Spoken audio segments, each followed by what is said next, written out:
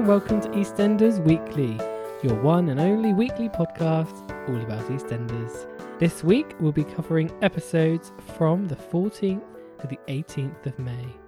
I'm Ben and I'm joined by Alex, who's most likely a bit more happy this week with EastEnders. Wait, I am after watching Friday's episode, well, tonight's episode. Well, Friday's I thought episode. it was quite a good week. Yeah. Not an awful week. A better week. But tonight's episode was the cherry on the Meghan and Harry It cake. reminded us that there is a wedding coming up. Is there a wedding? I forgot. Is there something happening with... You can't escape it on TV. Not even in EastEnders. I know. That's all that's been on television for the last week. To any fans outside of the UK. And America. It's all been over there. Is it big in America? Worldwide, this marriage. It's a worldwide marriage. It is. The marriage of the world. So before we carry on, so we see what else has been going on this week with your roundup. Yes, why not? Ian was in a band once. Get out. Yeah, he was. Dog something or other, wasn't it, Ian? Yeah, then we called it the band. B-A-N-N-E-D, not, as in band. Yeah, that's right. Yeah, I see what you did there. We're gonna make something out of nothing. Gonna turn a spark into a flame. No explanation needed. The type of woman you can trust not to cop off with Max Branning. Nothing ventured, nothing gained. Ooh, fancy. Who's going to flog my spuds? Save that trick for your daddy, did ya? A bald woodworm. Your pants must have needed a hot wash. It looks like it smells of damp. Then put your pants on, get over the Vic and show you ain't messing about. Would you like a cup of tea? Lamb chops or sausages? Sausage? Big Mano rum. Have a little girly one. Hello. What, is there a wormhole between here and Clapton? She told her she was going to have a life-changing experience and then she was dead. What's that got to do with the price of fish? Lucky escape, mate. Someone say party. No, you've got the wrong end of the stick. You're going to have to do something about that. You still here? Get out. Fergie's got a very nasty crack. That make you laugh, did it? It did. Yes, I just remembered something as well. Good.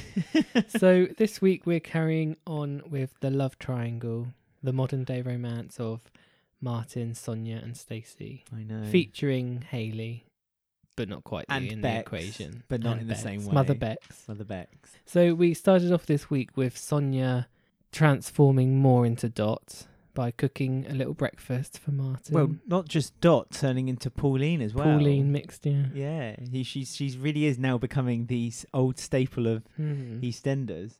I mean, if you're going to put a bet on whether Sonia is going to be in the soap till its bitter end, then I reckon you've got a sure bet there. Yeah, she'll be there. She'll be there cooking her steaks and bacon. Her pork chops. So Bex has had me a bit confused this week. Because last week she was up for her mum and dad getting back together.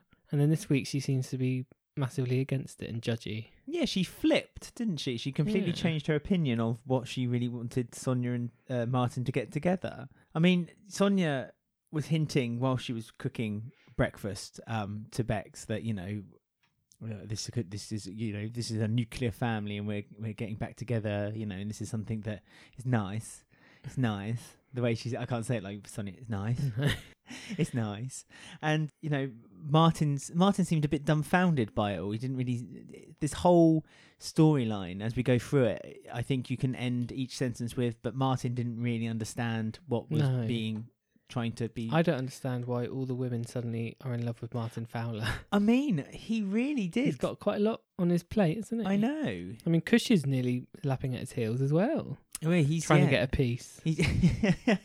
But not only is it between Martin and Sonia, obviously Hayley reappeared as well. So first of all, Martin's attention is straight away looking over the square and seeing Hayley being chucked out the Vic.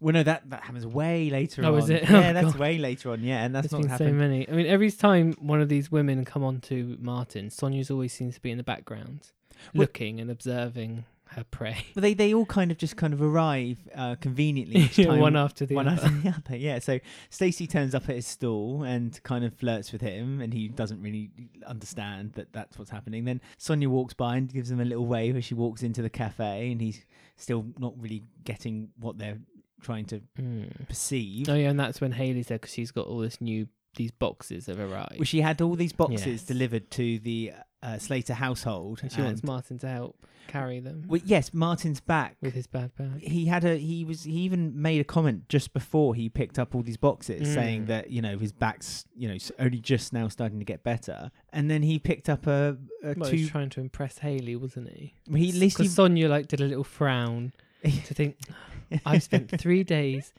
in my cardigan cooking you breakfasts, and now you pick up your boxes back with a Vicks Vapo Rub, and now you're picking up boxes for other women. Poor Sonia. I felt for Sonia. I this week. did, to be honest, but Bless she her. should have seen that coming, like a Mm. rabbit in headlights. So she's got Hayley as competition, although Hayley sort of steps out of the mark quite quickly this week out of the equation. Stacey basically immediately warns Hayley to stay away, and Hayley kind of knows why she's saying it, and that's because Martin is obviously keen on Hayley. And so Stacey then enrolls Kat in Operation Get Hayley Out. Well, she's asked Kat to do this before and it didn't Well, work. Kat was the reason why Hayley's there in the first Yeah, place. it's all her fault. Which was reminded 2 or 3 times during the week, just in case you've forgotten what happened. And so I think Hayley took heed of it, but Hayley, as we'll talk about a bit later on, ultimately didn't really want to get together with Martin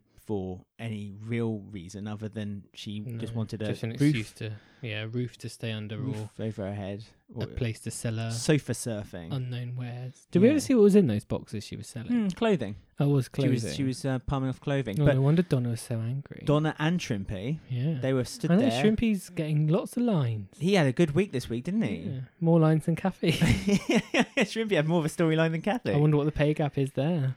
Oh, yes. Well, hopefully it's equal now, all things considered. Well, they have the same amount of lines, so you'd hope. So we had Stacey take Martin into the Vic to have a little drink, and they were having a little discussion how they're both old and a bit mature and a bit boring now. Well, they had together. that storyline at the market. Yeah. Because she says, what's happened to us? And he said, well, I think it's called growing up, Stacey. And Stacey kind of didn't really take that the right way. And so a bit later on, Stacey and Kat talking about Sonia, because Sonia, you can see, is cozying up with Martin at the market store a bit later on in the day. And Kat says Sonia's all over him. Yeah, and Stacey's a bit like, well, she's not a threat. Yeah, she's not a threat. I don't know what you're worrying about. Hayley, because she had Hayley in her sight. She thought Hayley was the bigger threat. Which Sonia wasn't on her radar. She Big wasn't. mistake. To be fair, she was right to say that about Hayley, because Hayley really, if she hadn't got herself into trouble quite as much as she did during the week, I think she had a good potential of maybe mopping up Martin and because Martin was all up for it, wasn't he? He was. But Sonia did what she does well, and that's mothering. And so she is at Martin's stall and starts asking Martin what he wants for dinner. Does he want pork chops? Oh yeah. Does he want his applesauce? He likes mint sauce, doesn't he? Was it mint sauce? It was a sauce of some sort. His That's mum funny. likes the way his mum makes it. Do you want me to make it the same? Oh. Do you want me to be your mother, Martin? It was a little bit Bates Motel, wasn't it? A little bit. She starts dressing up in Pauline's skin and walks out the door with a rolling pin and an apron on. Yeah, because she's on the next day is when they show her then cooking dinner for Martin. Not just breakfast now. Well, dinner too. 3 meals a day, I would, all things considered. I think if it wasn't for the cafe, Martin would have been fed pretty much every hour. Sonia comes out with a grazing bag of nuts and raisins. So and Bex is still sitting there, not liking. She says, "Oh, you two acting weird." Yeah, I mean, like you said earlier, Bex really did take a turn this week. It was a complete 180 from being really happy for them to get together to being really against it. Yeah, strongly against it. I suppose she kind of maybe started to see that actually maybe Martin wasn't that keen on her mum. She seems to take her mum's side quicker than she does take Martin's side. Yeah, well, she spent more time with her growing up, didn't she? So maybe she favours Sonia. But I noticed that Sonia wanted to go to the cinema, and then Bex said, "Oh, I'll come with you, Mum." Yeah, and Sonia shot her down. Yeah, but thinking of last week, Bex didn't turn up to movie night for DVD. That's true. So I think there was a little bit of venom there between Sonia and Bex. And Sonia had made a cottage pie especially for movie night. Exactly. She got the snacks. It's just what in. you want to eat during a movie, cottage pie. A hot cottage pie on your So lap. yeah, and then she said to Bex, and then Bex interrupted her and Martin again, and she was like, "Can't you go and study somewhere else?" Yeah. like, go on. Can't you just leave? She really she goes for Bex, doesn't she? She's quite venomous with Bex. Yeah. When Sonia was dating the teacher, and obviously that it was a bit Gethin. of a Gethin. It was a bit of a different. Or Gavin, one of the two. I can't remember. He was Welsh. So his name must either be Gethin. It or was Gavin. Gethin or Gavin. I can't remember. Mr. Gavin, I think it was. Mr. Gavin. Maybe it was Gethin Gavin. I can't remember. Gethin Gavin. He got cut short. He got cut short, and I suppose, but Bex kept interrupting him and Sonia. Oh yeah. But like I say, there was a bit. It was a different scenario. Bex doesn't love her dad in quite the same way, No. but she's almost the foreshadower. She sees things before they happen, and Bex is the one to heed the warning, but no one wants to listen. Yeah, If only- because when Sonia's hinting heavily at Martin to go to cinema with her, just them, he sort of shoots Sonia down without really realising it and says he might ask that Hayley girl out because she's back. Like Yeah. a bad smell. Yeah, like a terrible smell. She, because Sonia had previously given Robbie quite a speech about how he should to embrace the day and take every opportunity he More can. Robbie this week. Lots more Robbie this week. We'll That's just all I have to say. well, there is more to say. You say there's but that's all I want to say. You say there's more Robbie this week. To be fair, Robbie, it was the same amount of Robbie, but condensed into a much shorter period of time. That's true. So you got more Robbie, but in the shorter time span. So Stacey had quite a good telling down from Jean, I thought, this week as well. Jean's had some good lines. Yeah, Jean was the voice of reason this week. There's always one voice of reason every week, and this week it was Jean. And Jean, with Kat to begin with, was because it's the wedding anniversary, isn't it? Yes. So Stacey's on actual Facebook. Well, it was a social media. It was actually Facebook. Oh, was it? Yeah. So that's unlike EastEnders, isn't it? Well, to use something which It's could real. potentially something that's real, but they referenced Instagram. Yeah. A couple of weeks ago. I suppose social media outlets kind of want you to be encouraged to use them. Also, I wanted to note is that Stacey's profile picture is still a picture of her and Martin. So it all makes she's sense. still in love. Yeah. By the end of the she couldn't change her profile picture to her in a bikini on her own. No. As a new strong female girl. Holding one strand of hair to one side, wearing full makeup. Yeah. She could have used the picture that Tiffany took for her. Yeah. Should have used that. That'd No, be a nice she can't picture. let go of Martin. I wonder if she uses the picture of her and Martin on like a Tinder account. Still in love. Yeah. Which one is she? Hobbies, being in love with Martin. So it came up on. I didn't realise it was Facebook. That it was their anniversary.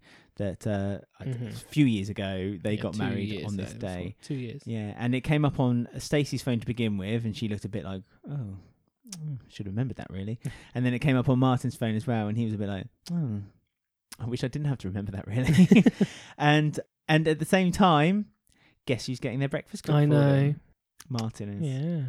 Yeah. And they have like a little well, Martin's cooking for Sonia this time. Oh, is it? So the roles table's reversed. Oh, yeah. right. And him and Bex had like a little joke saying, "Oh yeah, I bet she'll have one bit of bacon." And Martin's like, "Well, I bet she can get 2 bits of bacon." Yeah, So, I'm a feeder. Yeah, that sounds a little weird. So now Bex is now flipped again, and she's happy that they're flirting with each other. Well, it doesn't last long though because it flips straight back I again know, later. Weird. It doesn't last too long. Poor Bex. But Martin's also babysitting Hope. Mm-hmm. Which, because then he goes to drop Hope off. Yeah. Here, have her. To drop Hope off. Yeah, Stacey's there in the wind again with her hair flowing. Yes, hair flowing. And she's expecting Martin to mention that it's their anniversary. But she doesn't bring it up, and he doesn't bring it up. So she's a bit disappointed, and he's a little bit bamboozled because he doesn't really care. Martin really didn't know what was going on this week. Well, did he who really? would? I wouldn't. He was. We've had to watch it twice, and now we've just got I mean, the gist of what's going on. Cupid's arrow was being shot at him from all directions, and he didn't notice it once. Well, when there's too many options, it's a bit confusing. So. It's like going into a supermarket and choosing. Yeah, can't pick. too many. So Jean picked up that Stacey was in a bit of a mood. And, Well, so and did Kat. Yeah, so they both gave her a bit of a grilling and dressing down. Whistlaters. Whistlaters. We don't let men We pass can get through our our man. fingers. And go do it. Yeah, we get what we want with Slaters. Speaking of, where's Alfie? Kat. I know. Well, that's being You're a strung Slater. along, isn't it? Don't you think? I thought that was being. Well, they had to wait for him to finish filming Benidorm. Oh God. Okay, fair enough. So yeah, she goes up to talk to Martin on the stool, and she wants to go out for a drink.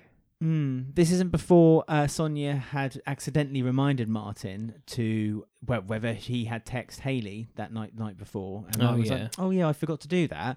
And so when he left the house, he started phoning Hayley, and then Hayley got herself in a situation which kind of instantly turned Martin off to the idea. I know, he was like, actually no. Yeah, and so she said, "What did you want? Will you phone me?" And he's like, "Oh, I must have bum dialed you." Yeah. Ha ha ha. She says like sod off or something to him, doesn't she? It's like really like abrupt what she says to him. I don't remember. She's in quite a bad place, so. She's Well, We'll she's in forgive Wolford. Well, yeah, it all goes downhill now. One It's not going to get better. One step down Bridge Street, and that's it. Your life is damaged. Stacey wants to have a drink, and Martin's like, "What's the point?" And He's got a point. What he says is really like, yeah, that's what we're all thinking. Yeah, but Stacey wants him to, he's like, "Oh, should we have a drink just for old time's sake because our anniversary?" And because Martin didn't kind of bow down to her request, Stacey was like, "Well, I don't know why I bother," and then kind of just stormed off again. She's really like hot and cold, isn't she? I mean, what's happening? So we're about halfway through the damaged love triangle. Is there anything that was said on social media? Well, it's quite mixed with what people want. There's really is a divide between Stacey and Sonia. So yeah, it's all mixed. So some people say, does Martin have amnesia? Has he forgotten what an absolute miserable trout Sonia is? Oh. All she does is moan and interfere, and she was just as cringy when she was after Bex's teacher. Ah. I hope he gets back with Stacey. They were good together. Someone else said, if Martin and Sonia get back together, I will rage. Wow. Rage. Someone says, that's what Stacey deserves. Risked a good man for a bold man. I mean, Max is I don't know. I hate to say it, but I desperately want Martin to get back with Sonia. Stacey is manipulative, cunning cow who deserves nobody. Wow. People are harsh. And someone else said, how can people want Stacey and Martin back together? She cheated and was pure evil to him, getting everything she deserves. I mean, well, I've got one more. Oh, go on. Which is an anti-Stacey one again. Bully excuse Stacey. Max will wink at you again and your knickers will fly off as per usual. So, I mean, the whole time I was, especially when this storyline concluded, well, I suppose we should discuss that at the time, but I did question how long is this really going to last? No, we got our answer this week. So let's continue our love journey. Yeah, the love train. So Stacey goes back, is a bit miserable, ironing quite angrily. And Kat asks what's wrong. And Mother Jean, she knows her daughter. She's pretending that nothing's wrong, but actually she's very upset. I mean, Jean really did have the sixth sense this week, didn't She had a good line, actually, what she said. She pretty much laid down the truth, because Stacey's blaming everyone else, isn't she? She's blaming Hayley, it's their fault. And she goes, well, did Hayley sleep with Max? Yes. It's like, yes, that's what we've been saying since Christmas Eve. Wait, yeah, Jean was basically saying to Stacey that you need to take responsibility of the actions that you took.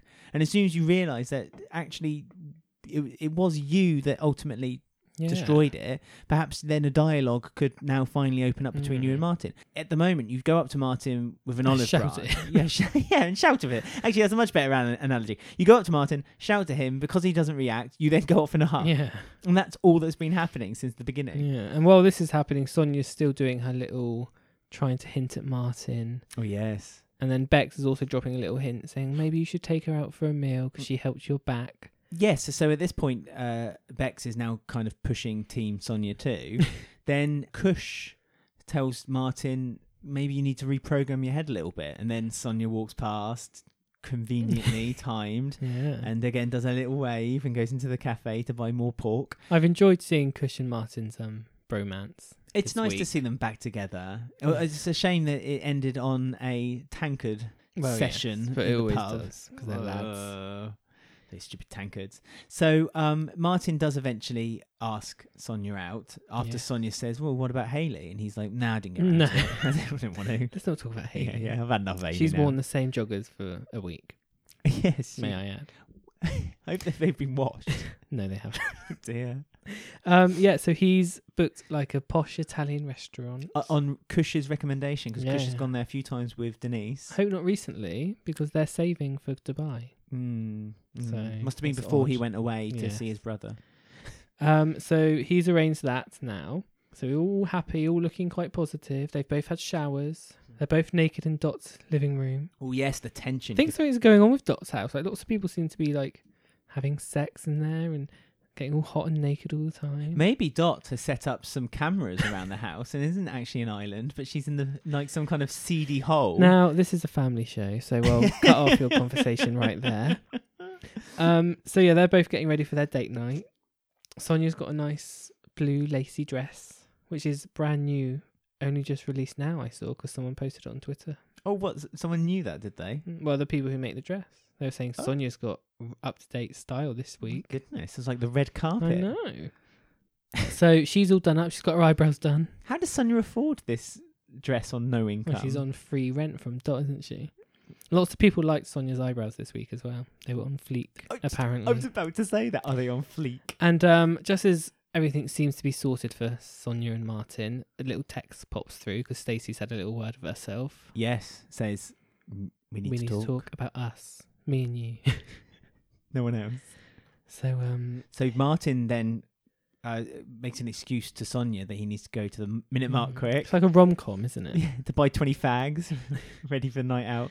And So he's keeping us guessing who's he going to go with. Well, so you think and then he says, "Where are you?" So you think he's phoned Stacey, but swerve. He's actually phoned Kush, and he goes meets Kush at the Chippy for some advice. Now, I must say, this scene annoyed the heck out of me because I think it was just unnecessary to keep adding a bell sound effect to signify people walking in and out of the fish and chip shop. Realistic. No, it's not, because that fish and chip shop always has its door wide open. Every time they go to a storyline with Masood and Ian, that door is wide open. People just walk in Yeah, and but out. it's nighttime, so it's cold. But it's What's not more cold. unrealistic is that Kush keeps eating fish and chips and has a six-pack. Well, yes, but you only see him eating. He could be doing all kinds of stuff outside of between his two jobs. 24 hours. I'm sure he's doing lots of workouts. So yeah, they have another bromance time. Yes. Now, this was interesting because they decided to kind of list the good features of Stacey and Sonia. Ooh. And Stacey's good features were good hair and that you're attracted to her. Right. Sonia's good features is that she's funny, which is never good, and kind. Oh. And then Kush moved on to saying, "Or there is always Hayley." With no features. Yeah, she's just a mould. I'm still hoping for the Kush and Martin romance. I'd like to see that. They'll get along very well. They're always friends. Couple of pints in their tankards. This is a family show. I'm going to cut you off. I was going to say it was down to the Chippy for some cod. Yeah, right. So we then have this sort of... He then goes to meet Stacey, doesn't he, now? Yes. And it comes across as he's fallen in love with her again, but then he's kind of not. Well, because he's like, what do you want to say to me? And Stacey kind of just sits there mute and doesn't say anything, and just kind of her lips quivering, Because she says, "Oh, I love you" again as he's leaving. Yeah. So that stops him in his tracks. And you think, this really is a rom-com movie I'm watching. Because now they are going to get back together. It's like a Richard Curtis movie. And then just when he's beginning to start to fall for Stacey again, who someone should comes thump down the stairs. thump their flat feet down the stairs. So he finds out that Hayley is Stacey's cousin. So they've been playing him all along, and all the secrets sort of come out in this one scene. It Did you does. like that, did you? I know. It's uncanny. I thought Hayley was in the room. Our guest star, Hayley. What?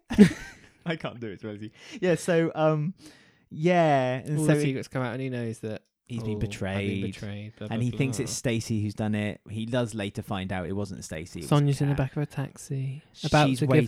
give up. Yeah, she's just about to give Don't bother. £5. Yeah, Yeah. £5 for the taxi, the Uber taxi driver. And then the hero of the movie comes in Opens- just at the last minute yeah. for his true love. He does. His true love, Sonia, Yeah, who's and kind they- and funny. Yeah, and he says, and she sort of says, "Oh, worried. Are you okay?" And he's like, "That's so you. Yeah, that's so you soppy cow. Just worrying if I'm okay." Yeah, not worrying about, not being angry at me, not shouting at me, just making sure I'm okay. And as they drive away, who's looking through the net curtains with Yeah. a tear in her eye? She does a good cry, Lacey Turner, doesn't she? She's a good crier, is old Lacey. Mm. So yeah. So they you have think their that's little it, don't you? date. You think that's you? That's the end of part 1 Well, of the rom-com. I thought that's where they were going to end it for the week. I must admit. No, you were but- in for a treat. Well, I was in for a big treat because they made Friday basically part 2, the whole Yeah, episode. the sequel. The sequel.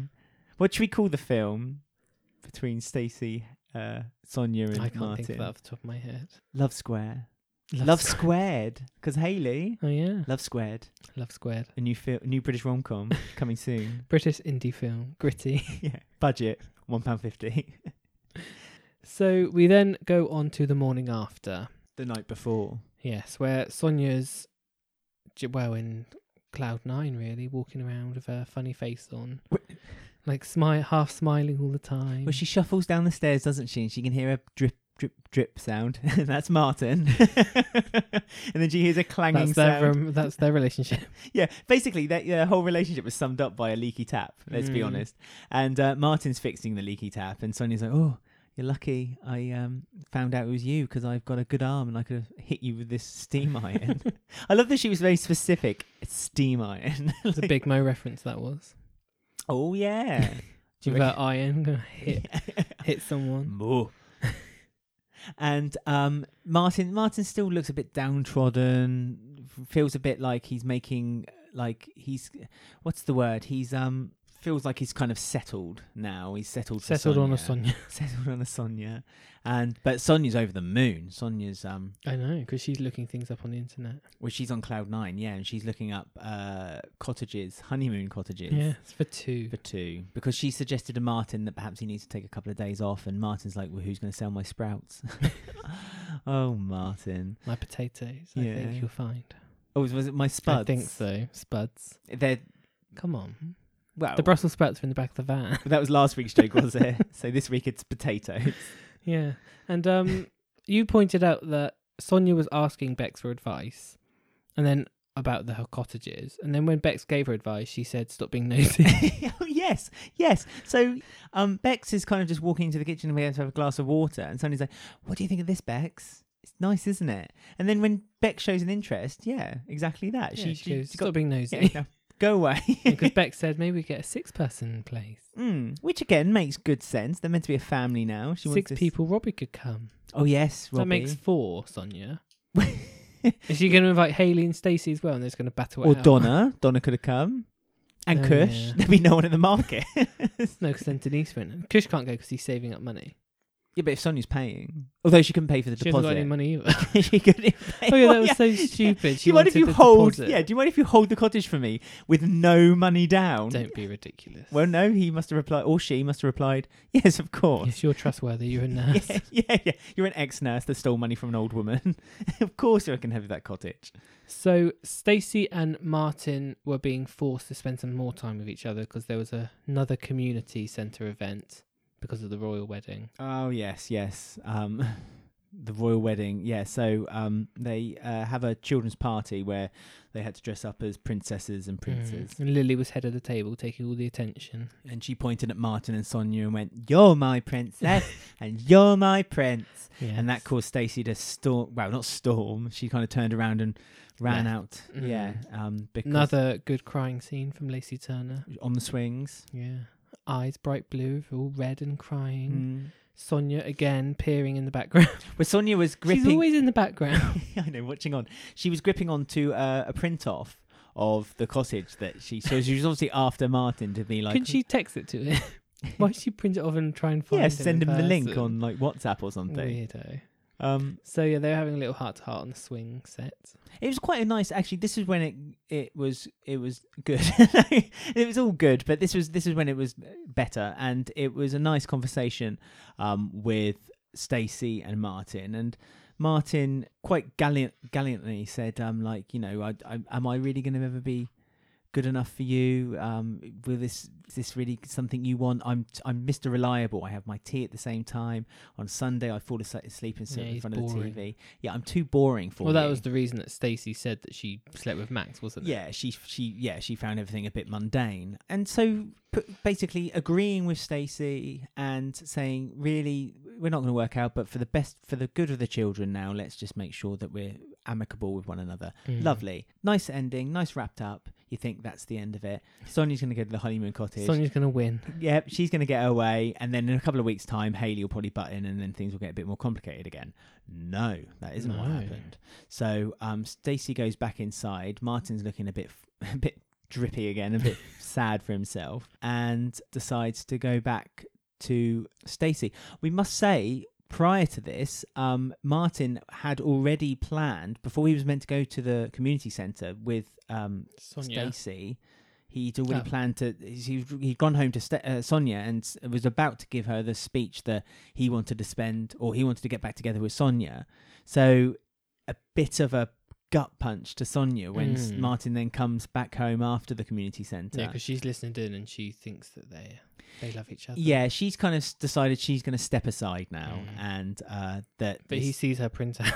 Well, he does, and he didn't misunderstand, but Sonia quickly said, "Oh no, that's not for you. That's for me and Bex. Yeah, Bex and I are going to go on a honeymoon cottage." And although to give Sonia her due, good acting. It's great. Honestly, I could give her something to dig her heels into. Yeah, I mean, you couldn't fault any of the three actors in this part. Martin, Stacey, and Sonia. I think it was all performed well. Sonia says to Martin, "Right, go to your true love." Yeah, well, she said, find Stacey. She says something really interesting too, where Martin said, "Oh, that's right." Martin said, "You could never stomp on my heart, Sonia." And Sonia said, "No, I couldn't, because you wouldn't give me your heart to start with." And I thought that was really sweet. And I thought, yeah, that's again summed up so perfectly that Sonia and Martin were never really. It was a convenience that them two were together because they had Bex together, and it was even in the early days. If you watch EastEnders, when Martin had a completely different face, her true love was Jamie. Really, her true love was Jamie, but who Martin killed. Who Martin killed, so even then when they left, it was always a marriage of convenience, really, rather than a marriage of love. So Martin goes back. Well, so he goes back and they sort of confess their love for each other. Yeah. They kiss. A really music weird playing in the background. It was kind of like. I wasn't paying that much attention. I was. Phil Collins. I was distracted by the background music. Phil Collins, Against All Odds. I thought we were going to have a fade to credits of no duff duff for a second. Oh, that would have been strange. I was preparing myself for that, but there was still a duff duff on a little drawing of Prince Harry and Meghan Markle. That was ridiculous. So they basically, in the end, symbolism. They were comparing Martin and Stacey's relationship to that of Meghan and Harry. Beautiful. By the time you're listening to this, they are now married. So congratulations. Oh yes, congratulations to the happy couple. Shame your dad. We missed it. We're busy watching EastEnders. Well, yes, tomorrow. Right. So that wraps them up. Their love triangle's ended. We've done the rom-com and the sequel, the direct-to-DVD sequel. I mean, quickly, sorry, before we go on, I touched on it just earlier. So do you think that this is way into the future? Do you think the Martin and Stacey thing will last? Because I can't see it lasting. I don't know. They seem to have got all their secrets out now. Oh, but there's always more secrets, holding though, anything isn't more there? back. I mean, anything. I don't know where he's going to live. Because there's too many people in that house. Because Hayley's now living there. Oh, yeah. Maybe. There's now 11 people in that house. Maybe Stacey could move to Dots. What, with Sonia and Bex? That's not going to go down. Oh, no, it's not going to do well. And Robbie. How do people fit so many people in like these tiny little terrace houses? TARDIS. It's the BBC. They can use the TARDIS. Oh, yeah, they trademarked it. So we said a hello to Shaquille is back in our live. Yes, I think unless had your head in the sand, there's a good reason why Shaquille is being. Yes. Let's talk about Shaquille while we still can. Yes, is the kindest way of saying it. Yeah. I mean, yeah, he's been reintroduced just because he's going to be He's got a new music career. Well, he's going to be quite a big story next week, isn't he? So yeah, first of all, he decides that he wants to invite 2 girls round who him and Keegan had met at a nightclub the night before. And they told these 2 girls that they had their own flat in Wolford and that they should come over today. And so it's lots of bits and pieces around the square where they're trying to get themselves alcohol and they're trying to convince Kush to let them have the flat. And make sure no one knows. And because they're both big brothers, both find out. They do. As good big brothers that they are, they say, no, it's fine. Well, Keegan, Keanu gives Keegan like a pretty much an empty bottle of vodka. Karen's hidden somewhere, isn't it? Yeah. So he gives that to him. With a smirk on his face, knowing full well that that's not what Keegan wanted, but it's what Keegan gets. So. He said we can fill it with water, it'll be fine. Yeah, I know. Yeah, I don't know quite what their plan was to do with a lot of alcohol for the women. That was a bit sinister, I felt. Let's just have a good time. Kush saw them with the vodka bottle and came over. Yes, and said, and they again admitted that what their plan was for the day, and that they both had no club. Well, Keegan had PE all afternoon. He hates PE, so he doesn't want to do that. And Shaquille just had one lesson or one study period. Study period, so it was okay to miss it. Yeah. Which came up a lot during the week as well. He kept every time he's like coming up to his mum, it's a study period. He's a good boy. It's a study period. And do no wrong. So Kush is like, well, as long as you're star pupil for the whole week, fine, you go ahead and big brother duty done. Absolutely. Good big brothers. But unfortunately for Keegan and Shaquille's sake, Carmel... Yes, his mum is Carmel. Exactly. Who is a force of her own. She is a whirlwind. So she's playing a little game with Kush in the cafe. Pretending that everything's all good. So they think... no, because she looked through his bag, doesn't she, before that? Well, they think they've convinced Carmel that they've started a study club. Yeah. And so she stops Shaquille from leaving the house. Stop and search before he leaves. Yep, and it's full of books. So Shaquille thinks, I've covered my back, not knowing his mother very well. Clearly. And so, yeah, she's like, oh, and you'll never guess what, he's starting a study club and da-da-da-da-da. Oh, and I know he's lying, so tell me what's going on, Kush. And Kush literally just rolled on his back. He always does. Yeah. With Carmel. He always dobs Shaquille in all the time. She's a right nosy Parker. Well, he needs to toughen up. Kush does. He needs to stop eating those chips. Yeah. So she finds out, and I thought this was quite different for Carmel. Normally she goes off and just yells and ends everything. But this time she sort of played along. Because she turned up at the same time as the 2 girls turned up to the flats. Just before they turned up, they rang the bell. And yeah. This was while they were spraying themselves with what they described as fly spray. Yeah, aphrodisiac. Yeah, sexy. Although I did wonder, wouldn't the girls all around that flat, there were just photos of Kush and Carmel everywhere. So I don't know what the 2 girls would have thought. Why have you got pictures of your mum everywhere on every wall? Oh, every good boy should, shouldn't they? No, I guess. Kush does. Good boy Kush. I was going to say Kush is flat and he's got pictures of his mum. Oh, also... I don't think that's by choice. No, it's forced upon him. What's ever happened to Carmel's cat, Craig? He's still alive. I'd never seen him. You never see him, ever. Never? But she does mention him still. Oh, does she? But she's just kind of uninvited a cat into her son's house. And now, as we find out later on, she goes off on a jaunt and she can do whatever she wants. Okay, sorry, all right, sorry, Carmel. Don't question Carmel. So she starts showing the girls pictures. She makes friends with them, doesn't she? She does, shows them pictures of the kids, and then they look through magazines, say, "Cool, he's sexy." This is my yoga instructor. Yeah, oh, look at him, sexy, and they're all giggling. Yeah. And then I thought Keegan and Shaquille made quite a sexist comment in the kitchenette area. Was this about them looking better? They looked better in the dark. And it's like, all right, lads. I thought that was funny. But although they were both very attractive girls, so I have to say they looked good in the light. Yeah. Well, they're better off being friends with Carmel then in that case. Well, do you reckon Carmel's got they them lucked out? Do you reckon Carmel's got them on the mobile phone now on quick dial? Yeah. They go shopping together. Down at the department store where Michelle used to work. She still gets a discount through Sharon. So it's Carmel reveals that the reason she knew exactly everything that was going on, and that she knows that Shaquille has this timetable, is because she broke into his phone. Yeah, got rid of the password and everything. Yeah, and he said, "Oh, I'll change it," and she's like, "Go on then, and I'll work it out again." I mean, she is cybercrime central. She's relentless. Do you reckon that She's a very protective mum. Do you reckon So- So I mean, Carmel's after a new job as well. yes, yes. She's up for an upgrade. Well, they get a phone call at the end of the episode saying that Shaki's teacher is going to come over tomorrow. Yes. Not invited, just coming over to discuss Shaquille's schooling. And so Carmel's a bit embarrassed and a bit worried because she thinks this isn't going to look very good on her application for the Wolford Residents Association. Where did this come from? A chair has just opened up. Yeah. And Carmel wants it. She does. She wants to be a congresswoman. Well, I mean, she was pretty much one of the biggest pushers for the bin bag storyline, wasn't she? So if she can get on that Residents Association, To put an end to the bin bag storyline. sweet spot. I thought that had ended when Phil got exploded Yeah. into them.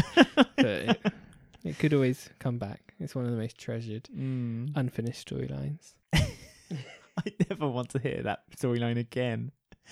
So Shaquille's teacher comes over and it's not bad news. It's not bad news. It's good news, actually. He wants Shaquille to go to a special summer school because his electronic, or as Kamel called it, plinky plonky music is excellent, and he excels in it. And he, for a bit more training, he could possibly be the new, again in Carmel's word, Will.i.am. Like the Will.i.am Beethoven. Mozart, wasn't it? Yeah. Yeah. So it's all good news. Shaquille loves music. Mm-hmm. But Shaquille doesn't want to do it. Shaquille's quite reserved about the idea of doing it. But Camille wants him to do it because she likes the prestige of basically going around the square and telling everyone that he's doing it. Yeah, because she tells Kathy straight away. Yeah, in so the pub. she talks to Donna and Shrimpy, and Donna and Shrimpy look not particularly impressed. And then, it goes over to Kathy and Ian, who, again, Kathy and Ian seem to be spending a lot of time together. Mother and son. What is it? It's I know. Bex just hangs around with her mum. Ian hangs around with his mum. Carmel hangs around with Kush and Yeah. Shaki and Keegan. Any young blood. Very odd. With their gin and tonic on the table. But a revelation this week by Kathy, who has a storyline, that not many people may remember this. I only know about it because I think I must have seen a program about like the history of EastEnders during an anniversary. But Ian Bill, the Ian Bill, was once in a band. Yes. Kathy brought that up. Kathy brought it up in front. She was talking about Shaquille's music. Yeah, and Kathy was like, "Oh, really? That's funny because my husband, it might be, my son was in a band in with Sharon. They had a band. My goodness, what were they called? Well, as Ian revealed, they were called The Band, spelled Banned. That didn't impress Kamel. No, she was too impressed with herself. But just if you think you've already overloaded with information of Ian Bill's band, just keep listening. Oh, that's what I have to say. A little tease. I am a tease. Let's get this going then. So this is when also Carmel is trying to convince Shaquille to apply for this. He says he doesn't want to. She's now got the idea that Keegan has put a bad idea. Well, he's telling him not to do it, yeah. So she goes over and has a little talk with mum to mum with Karen. Karen's back. Yeah. Back from her holiday. Had a bit of a tan. So she's obviously been away. And they have a little chat and she basically says to Karen, your son's not good. Yeah, keep Keegan away. Yeah. And he's obviously listening in. He always walks into the laundrette to listen in, doesn't he? At important moments where he can be the influence or the linchpin of the But he story. heard his mum sticking up for him, which was nice. Which was lovely. But it didn't seem to care too much about that. I thought there might be more of a kind of like reaction to that, especially since a few weeks back, obviously, there's been the very difficult storyline with Keegan and his dad and Karen. So I thought that might be a nice way of just getting them a bit stronger with their relationship between Keegan and Karen. But instead, Keegan actually kind of agreed with Carmel and thought that maybe Shaquille was wasting an opportunity. And he's the one that actually convinces him to in McCluskey's apply. Yes, over a deep fried chicken. Yeah, that was a nice scene between those two. I mean, that's a good. This is what we've argued a few times, and that is that well, there's not many young characters. Well, there's enough young characters now. Well, why can't they kind of do a storyline all together? But I mean, someone really liked that scene. Someone on Twitter said, anyone who says that Keegan doesn't have a heart should watch that scene with Shaquille again, where he tried to convince him to go to summer school. It was really sweet. I like Keegan, actually. I think Keegan, he's hot and cold. He gets fiery and his temper's complex. He is complex. So his temper gets the better of him, but he has a good heart. He's got his mother's heart, but his father's manipulation, let's just say. But so they have that nice sweet chat, and Shaquille thinks, okay, I'm going to go home, tell my mum, we can fill in the form together, and I'll go. So what has Kamel done now? What has Kamel done? She's filled in the form already on his behalf. Busybody. And forged his signature. I mean, that's pretty low. There was that question, though, that she said that he had to fill in himself, which was like a 200-word essay of why he wanted to do it. Do you reckon Kamel wrote that for him as well? Of course she did. She had one written up. Probably. I bet that is damn awful. I bet that is awful. Bleepy bloppy. Yeah. I love my blippy bloppy music because Mozart. It sounds... So he tears it up and he's quite angry with his mum. Fuming. And you think he'll never forgive her again. And then the next day happens. And she's going full blaze with her new career. Which she is now, pushing being part of the Wolford Residents Association, which is starting to get Ian's back up a little bit. I know, because Ian now suddenly wants to do it. But literally overnight, Ian's made like flyers about Vote Bill. No one even knows who he is. He's done what are they voting for? Well, he's done an acronym on the flyer, hasn't he? Yeah. With all the letters from Bill, like B, businessman, E, entrepreneur. And so, he replaces all the flags on the cupcakes that Kamel had done for the wedding to Vote Bill flags. And so Kamel fights fire with fire a little bit.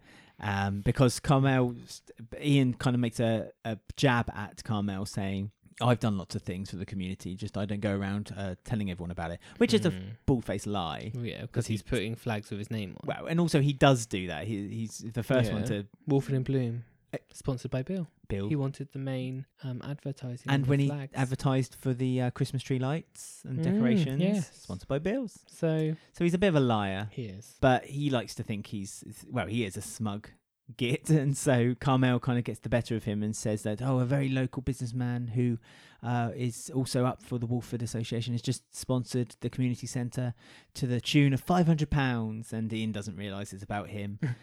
So Kamel thinks she's got the upper hand, but to be honest with you, I think that was a silly move because now that's made Ian look even better because now he's been put in a tight squeeze that he now has to pay that £500, and once he's paid it, a lot of people are going to see that as a good thing. And we had more of a Masood comedy hour where he just sort of leans on the side of things and says funny side remarks, funny things which aren't funny. Yeah, well, it was his idea to kind of do that thing with Kamel, wasn't it? Like they ganged up. I don't know. Again, we're expecting Masood and Kathy to get together at some point. Is there a possibility of Masood and Kamel? Is that the new love triangle? I don't know. Kamel and Ian and Masood and Kathy. Ooh, Kamel and Ian. Although again, I can see that they might bond over a rivalry. Well, a certain event that has happened to both of them. So who knows? That's true. But I don't want to talk about that. No, well we can't because it's not happened yet. No, and Shaquille comes and gives Kamel a present to say sorry. Yes, it's a Harry and Meghan t-shirt, wedding day t-shirt. She pops it straight on. She's like, "This is the best thing ever." Do you think he bought it from Cush's store? Well, no, if you looked in the background off the side of the community centre, there was a Union Jack clothing store. Everything Union Jack you could ever want in one place. So obviously making the pound while they can. And Kamel is off to watch the wedding. She's off to Windsor now, yeah. So she's not going to be back. She's not there over the weekend. She'll rue the day she's done that. ... Cotton. So, shall we have a little break now and go on to your exciting segment you teased earlier of I'm Doing This Now?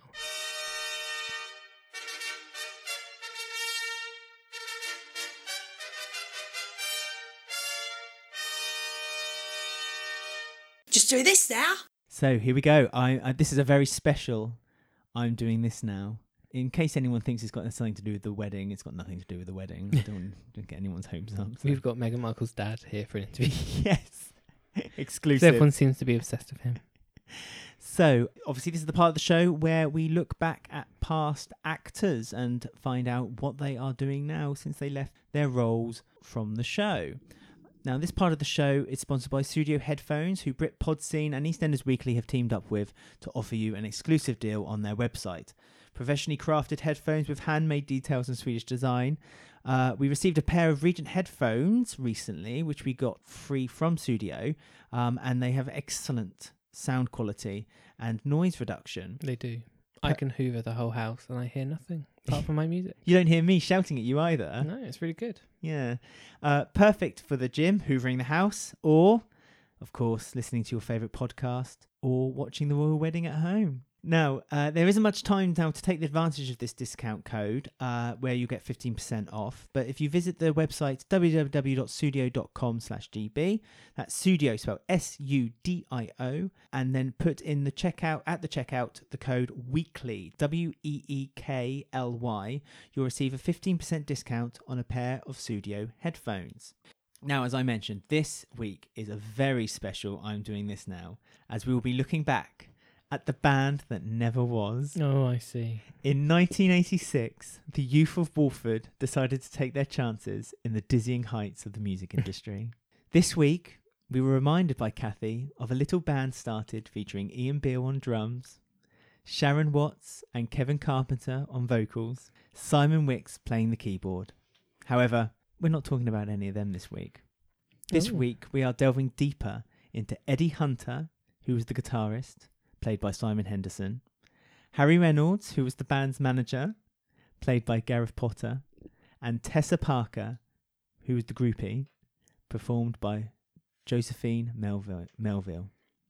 Now tell me, is there a reunion tour coming up?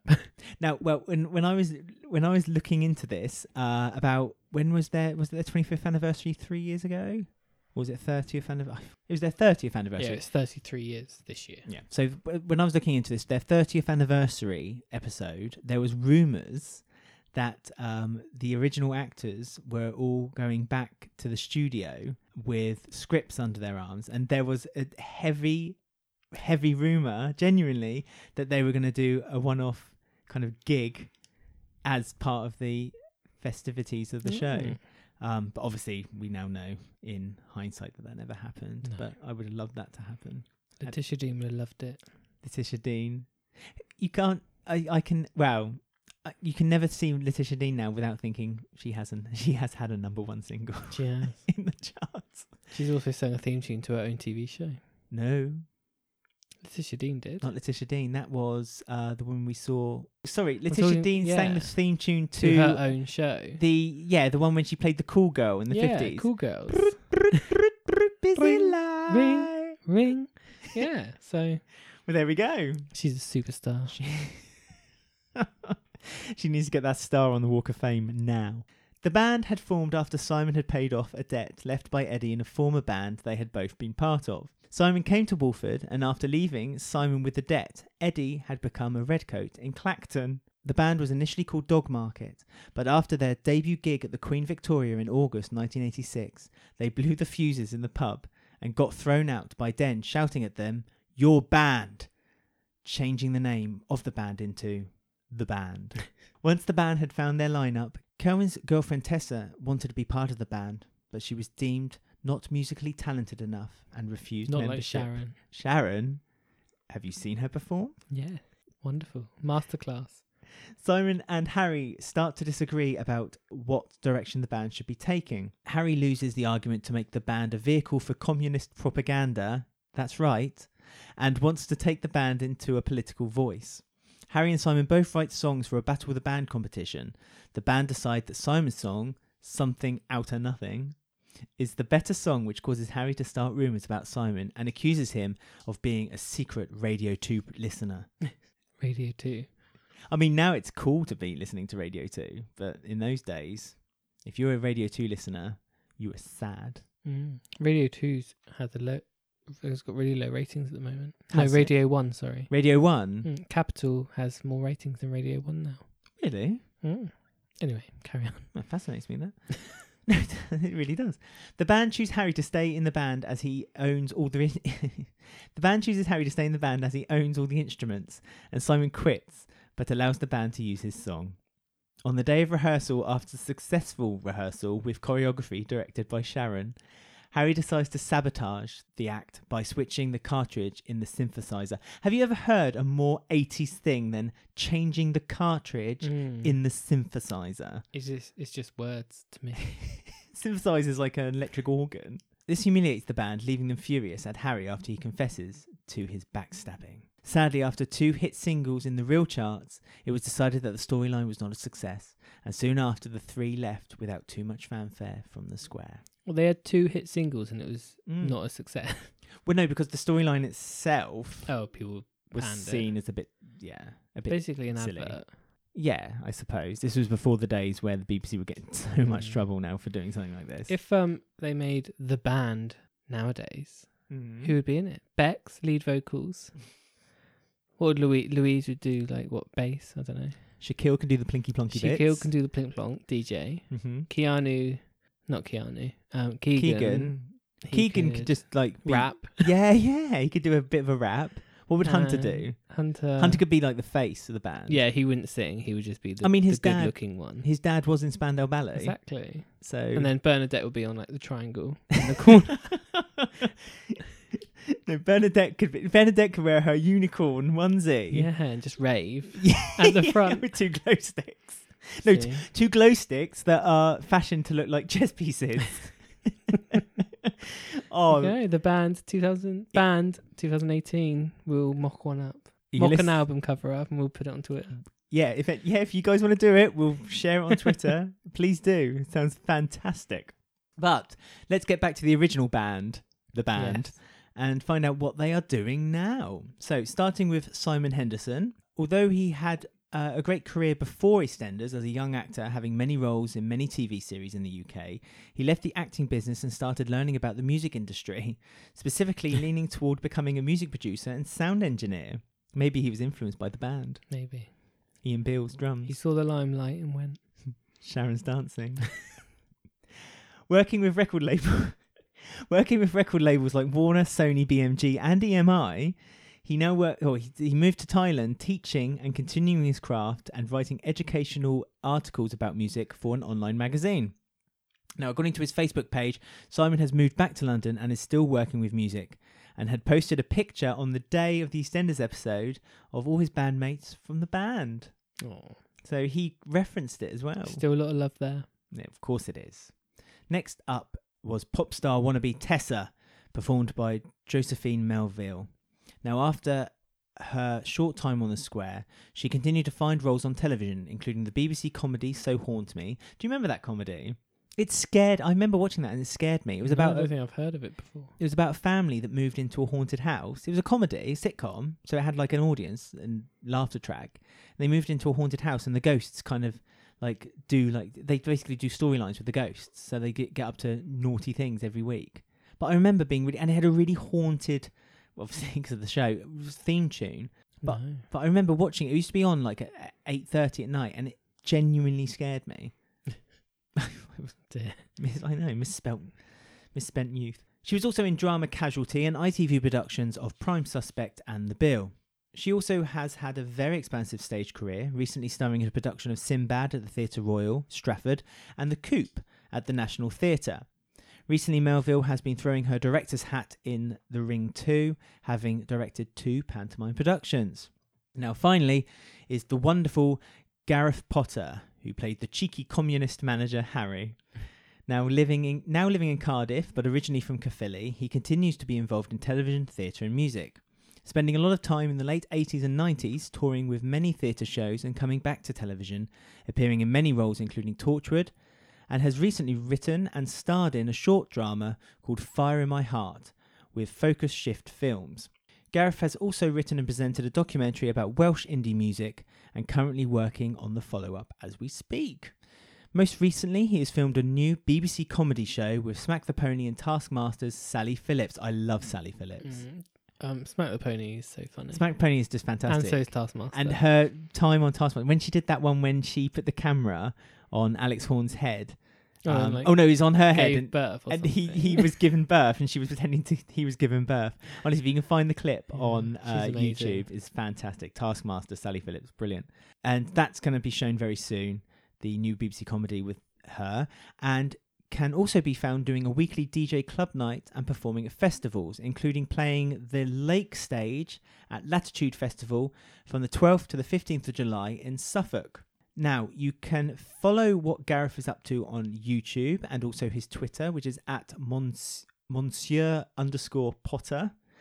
And I'd also like to just quickly say thank you to Gareth Potter and Josephine Melville for getting back in touch with me this week, because I sent out some tweets and emails just to get some, information back, because it's quite difficult to find information on past actors from the 80s and the EastEnders. There's a gap in information in EastEnders, like history. It's really weird. Really like hard. At certain years, there's no backlog of information. So it was a bit tricky to get the information, but they both helped out.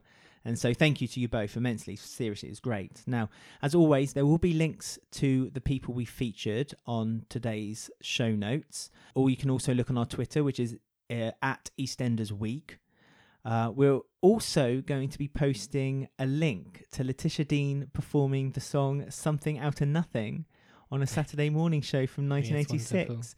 I strongly recommend you give it a go. Well, last week on Twitter, we posted an old BT advert of her as well, phoning all her friends. Yes, we did. So we have a lot of Letitia Dean heritage on our Twitter. We have Letitia love. That's what we have. Always. And that was I'm Doing This Now.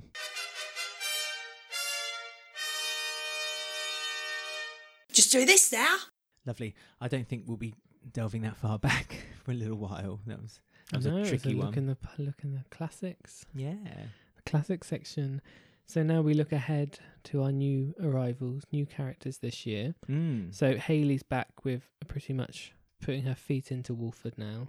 Yes. She's here to stay, I think. They're building up. She's put on the EastEnders slippers and now she's here to stay, which is great because I like Hayley. She's very popular. Yeah. Really popular. Doesn't surprise me.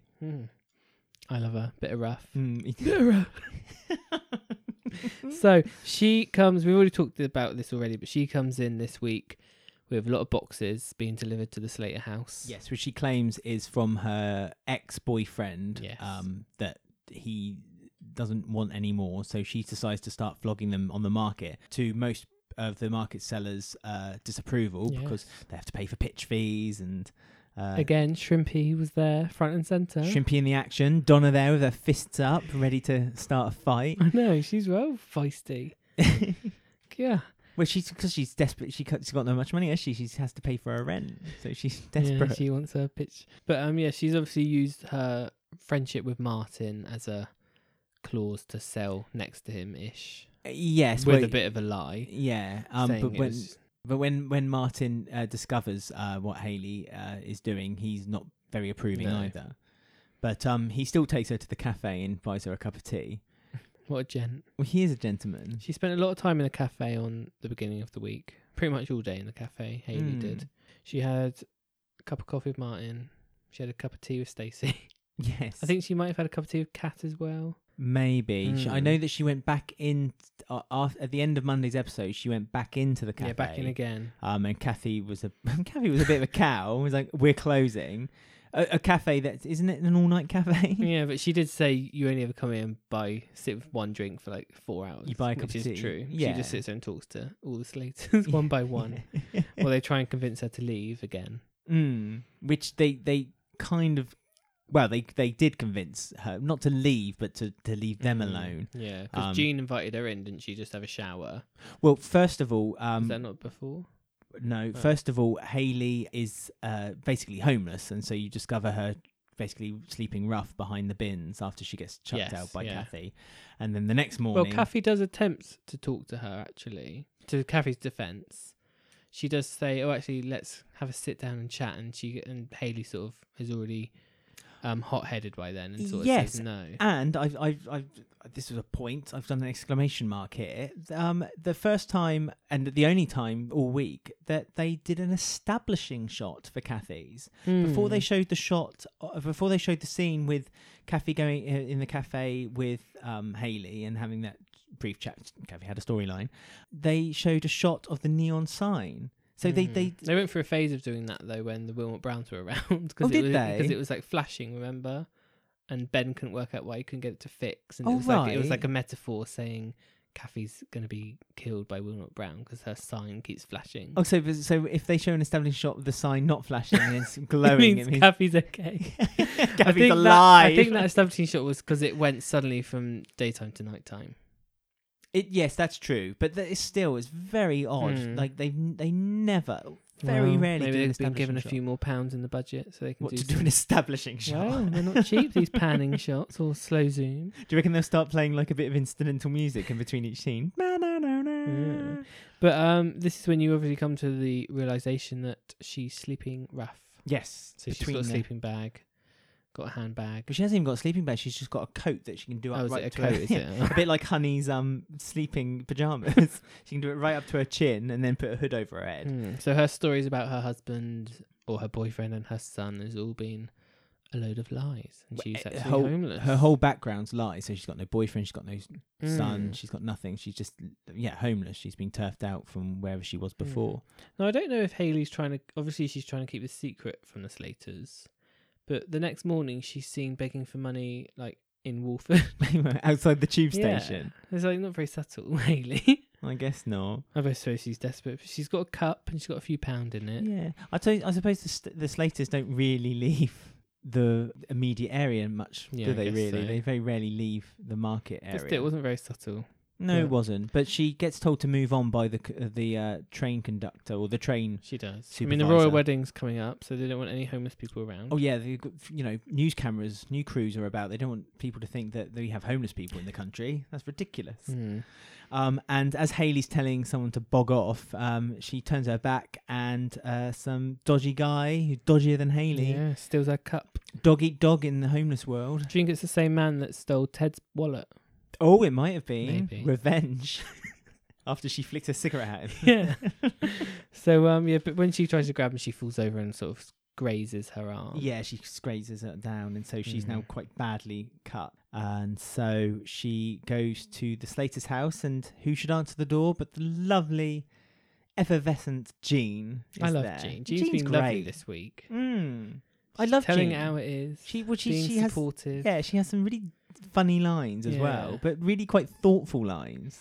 And she notices that she's grazed herself. And yes, because she says she did it whilst wallpapering. Yeah, scraping the wallpaper off. And her husband was like, "Oh, don't worry about it. Go out, go out and come back to a beautiful house." Yeah, Land while you of make bleed. believe. Yeah, and I think Jean obviously she knows that this isn't quite the Yeah, truth. yeah. So she says, "Oh, you can use our shower and stuff." would you like a cup of tea? Yeah. Which is the answer to everything if you're British. And then Kat and Stacey come home, and Stacey automatically sees a denim jacket on the staircase and says, "Hayley's here." Yeah, it's very odd. How does she know what Hayley wears? Because she always wears the same clothes. Well, yeah, or she but- has a smell I to mean, her. with so many people in and out of that house, Stacey's got a real grip on who wears a denim jacket. Well, she makes sure she knows who's in the house at least. And they're all talking, saying, "Oh, we want her out. We don't want her here." Even though she's Yeah. family, and she's listening on the stairs. So she then walks out on Stacey and Kat, and Jean gets a bit upset that this has happened. And then I think when she gets kicked out, she doesn't get kicked out. When she leaves the Slater house, she sees Robbie, and Robbie kind of gives a really weird look and then walks off.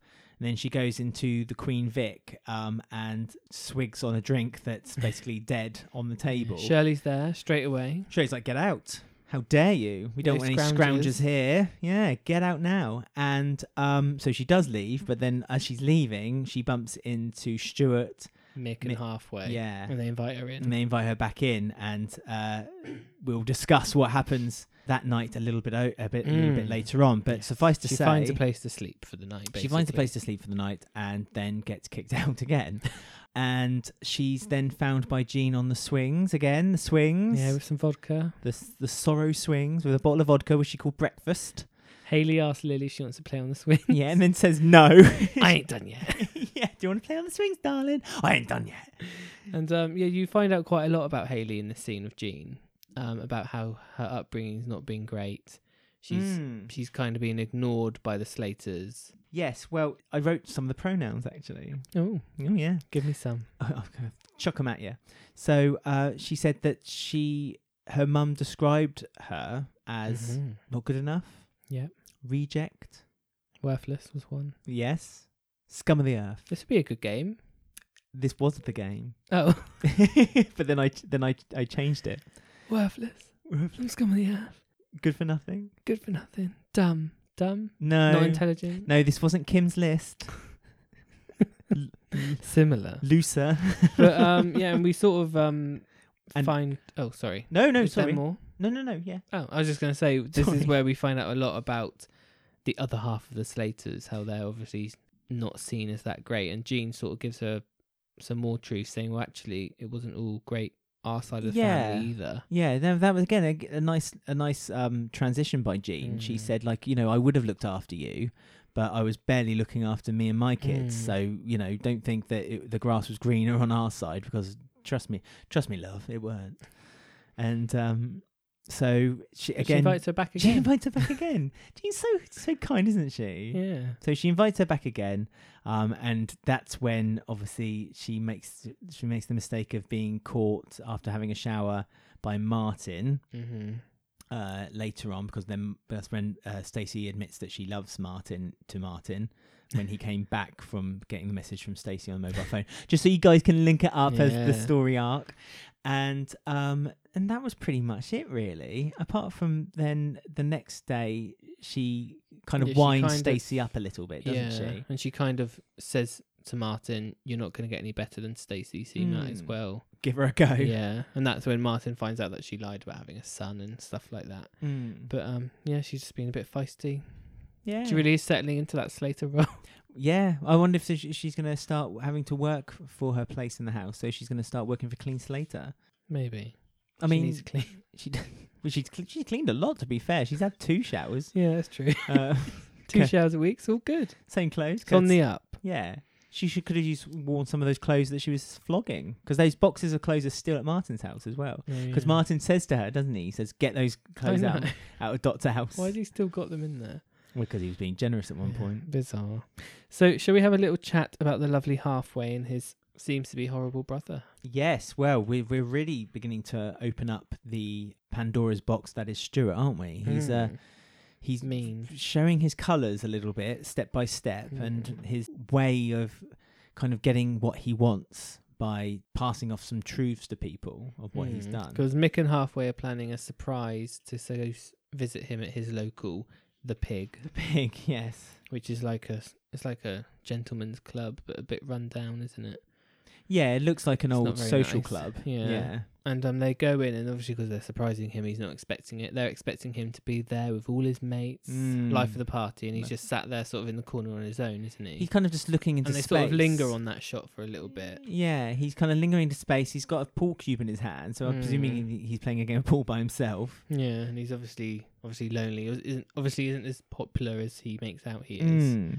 I mean, when he spots Mick and Halfway, he kind of looks away, but first kind of gets into character. A character, that's right, and then starts walking up toward them and say, "Hey, what are you guys doing here?" And acts like the cocky, confident guy again. And they just get drunker and drunker. Well, they get very, very, very drunk. Linda, with some snide comments to Mick around the pool table as well. Linda didn't want them to go to the Pig. Linda kind of wanted them to stay out of it, and it was Shirley who was like, "Oh, let him off his reins, let him have a bit of fun." And so Linda agrees to it as long as he is ready for the next day for organising the wedding preparations. Yes. So, so they kind of play a game of pool, and there's a few backstabbing comments, a few sly remarks off to the side. First of all, between Mick and Stuart. Because we find out Stuart's now single. Yes. And that sort of... Which Halfway knew, and Halfway said it wasn't my place to say anything, but Stuart, although said, well, no, it wasn't, seemed quite angry that he hadn't. It was almost like he wanted Halfway to say to I think Mick. he's quite the bully to Halfway. Being Quite the bigger the bully. brother, yeah. I think it's like... That's like your first big hint at it, that he's He's extremely jealous of how Halfway seems to have, in his eyes, landed on his feet. And I mean, they're playing pool, and Mick's kind of jibing and mocking Stuart for the way he's playing. And Stuart looks up and says, well, if it wasn't for me, you and Linda wouldn't be together. And that instantly, you can see the reaction from Mick is like, ooh, okay. Yeah. So you now know that there's a secret that Stuart has against Halfway. He has a secret now against, or has always had a secret. Not a secret necessarily, Mick. but information on Mick that Yeah. he doesn't want probably shared openly either. And he's running out of money, so he keeps going to the bar and he's got like all this change. yeah, so he's paying for things with lots of shrapnel and change, which they weren't playing caps that day. No. And I think he sort of says something conniving to Halfway, and then Halfway storms out, and they have a little evil brotherly chat in a dark hallway. Well, yes, because Stuart wants Halfway to convince Mick to let them go back to his. So obviously Stuart wants somewhere to stay. And he sort of tries to make Halfway worried by saying they won't accept you if they know the truth about you. Yeah, not and being put a all hero. this doubt into Halfway's head. Which obviously Halfway, being softer than his brother Stuart, is taking real issue with, and not really very happy. And so he convinces Mick for them all to go back to the pub, where on their way to the pub they bump into Hayley, and so get Hayley on board trouble. Trouble breeds trouble, doesn't it? She gets very drunk. Yeah. They're literally like, don't they like nearly throw a dart at her head or something? Well, there's a game. Yes, there's a game that Mick and Stuart used to play called William Tell. And anyone who knows the story of William Tell should pretty much instantly know that it's about the guy who put the arrow in the apple above the head. So he wants to play it with Hayley, and Mick's like, no. And Stuart's, I was joking. I was never going to do it. And Hayley kind of says, oh, I'm warming to you, because it's obviously like Mick's beginning to start to see a side of Stuart that he isn't very happy about seeing, like a really the side that Halfway had warned him about last week, and that is that when he's been drinking, he becomes quite an angry drunk. Obviously, Mick didn't used to see that or notice it when they were both younger. I mean, Stuart might have been in a better place then. Yeah. But Halfway's... Obviously, Mick's an adult now with a family and wives and a business. Wives. Everything that Stuart doesn't have. And Halfway's still a bit troubled by what Stuart sort of put in his head earlier. So Halfway then asks Mick, oh, can I have a word with you? Yeah, because Mick, well, after a fight almost breaks out in the bar. Fight. Well, what should we call it? A ruckus.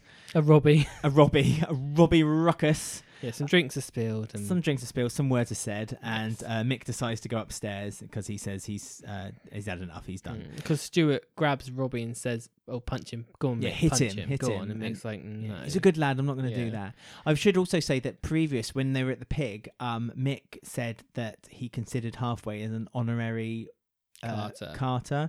And again, you could see by the reaction by Stuart that really...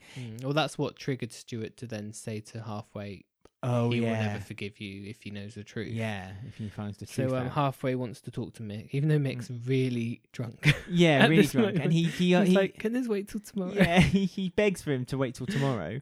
And outside, as Halfway saying to him that, it wasn't him that kind of, if he'd done a bit more, then his friend would have not had his legs blown off. So he doesn't consider himself a hero. And Mick's like, don't be daft. It's a scary situation. What you've done is perfectly fine. The whole time, Stuart is listening. Yes. And again, he can feel jealous. He's getting more and more jealous. This rage inside of him is getting more and more too much for him to take. And so when Mick goes to bed, and Halfway has also kind of jabbed him a little bit with a stick and said, like, I've told Mick the truth. Nothing's come of it. And Stuart he's so nice, Halfway. He is. He's just like... He's honest to a fault, isn't he? He's really sweet. I mean, where's Whitney been throughout all this? Hey? She made such a big deal about Halfway going away, doing videos on Skype and whatever, and he's back. Maybe she went to go see Bianca. Who knows? Who knows indeed.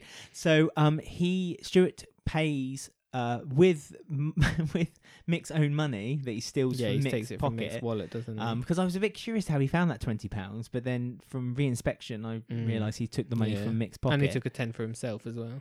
Oh, did he? I didn't Yeah. spot that. Oh, there you go. Yeah, because he asked Hayley to sleep in the bed next to Mick, and she's like, only if you pay me. Well, she said he said to Hayley again. He had something on Hayley. Because he knew that she was homeless. He knew she was homeless, so could he tell. said, "Yeah, do you want to sleep under a roof tonight, or do you want to sleep out in the cold Mm. again?" And she was like, "All right then." But then, so he had all the cards really. So for her to say then, "Oh, I only do it for 20 quid," he could have quite easily said, "Or you sleep out in the cold." So he didn't really need to pay her No. that £20. But good She for her. got a £20. She got a 20. And a free room for the night. Yeah, why not? A nice and got soft to sleep bed. next to Danny Dyer. So Although what else his could you want? snoring, could you fall asleep during that Yeah, snoring? it's true. It was awful. But yeah, so she falls asleep. Well, they sleep in the same bed. Next morning, Mick wakes up, can hear Linda outside going, Mick, Mick. She's come back from visiting her mother randomly, Mhm. conveniently, and she spots Hayley and Mick in bed together. Yes. And the Hayley whole- doesn't help to diffuse it. She just goes along with this. Well, he says, "Look, I'm fully clothed. We haven't done anything." And he says, "I barely even remember the girl." And she's like, "Oh yeah, you do. Remember I said you got poppy dog eyes?" And it's like, "Oh." Linda's getting very worried. Well, I don't think Linda was worried. I think Linda knew that Mick hadn't done anything. I just Yeah. think that Linda got angry, and the whole time, Stuart, you saw a shot of Stuart sleeping on the sofa, and he's just got this big Joker-like grin on his face. He's listening and he's Mm. liking that he's upset. I mean, last week lots of people weren't very keen on Stuart, which was, to be fair, his advantage because he's not meant to be a likable character. Mm. This week he's almost done even more to become more Yeah, he's still unlikable. unlikable. Is there anything that was said in? Is Stuart has such a nasty side. He's really bitter and unpleasant, and it makes it hard to watch him. Someone said, "Oh, great, more Stuart. Seriously, no disrespect to the guy playing him, but he has to be the most irritating ever. Mick has never even mentioned him until now." To be fair, no, they hadn't even mentioned halfway until now, but Mm. halfway's now become part of the cement of the soap. But I mean, everyone hates him, but that's all, like you say, it's like almost a good That's a good thing. thing. It means he's playing it Playing right. it perfectly, pitching it exactly right. I actually quite like Stuart. Mm. I like his character. I think it's He's interesting. interesting. Same as Hayley. They're just both interesting, Yeah. layered. But they're stirring the something- pot. Yeah. It's not just They're there this- for a purpose. Yeah, exactly. And They're they there- have a background planned out, which seems to be good. But also they seem to be doing it in the long run rather than the short run. And it's just nice to actually do something a bit more different and a bit more interesting, bringing back kind of like an interesting storyline. Mm. I mean, Stuart really upset Linda at the end of this week. Well, he did. So after Linda pretty much tells Mick that she doesn't want to see him anymore, Mick then says that to him. Stuart Angers him. Well, Stuart then reminds him again that he did him a huge favour, and if it wasn't for him and Linda wouldn't have what they've got now. Mm. During a conversation between Mick and Linda, you find out that Mick basically had committed a crime, and Mhm. Stuart had took the fall for took it. the fall for him because he knew that Mick wouldn't be able to cope with juvenile prison. Which reminded me that That's what Shirley did. This isn't the first time Mick's had someone take the fall for him. Yeah, Shirley did that for him, didn't he? Mm. I mean, he did take the fall for Ian back in the storyline where he pretended that he was the one who slept with the prostitute and not Ian during the Who Oh, Killed really? Lucy. Yeah, during the Who Killed Lucy storyline. So what happened to the days of Mick's storylines where he learnt to swim Well, that was the same time. and he needed glasses and he was too vain to have glasses, Yes. eh? I know. What happened to that Mick? The good old days, eh? The good old days. He's very stressed now. Or Princess Di does a poo in the middle of the pub and Yeah. empties the whole venue. So he sort of said to Stuart, maybe Linda's got a point.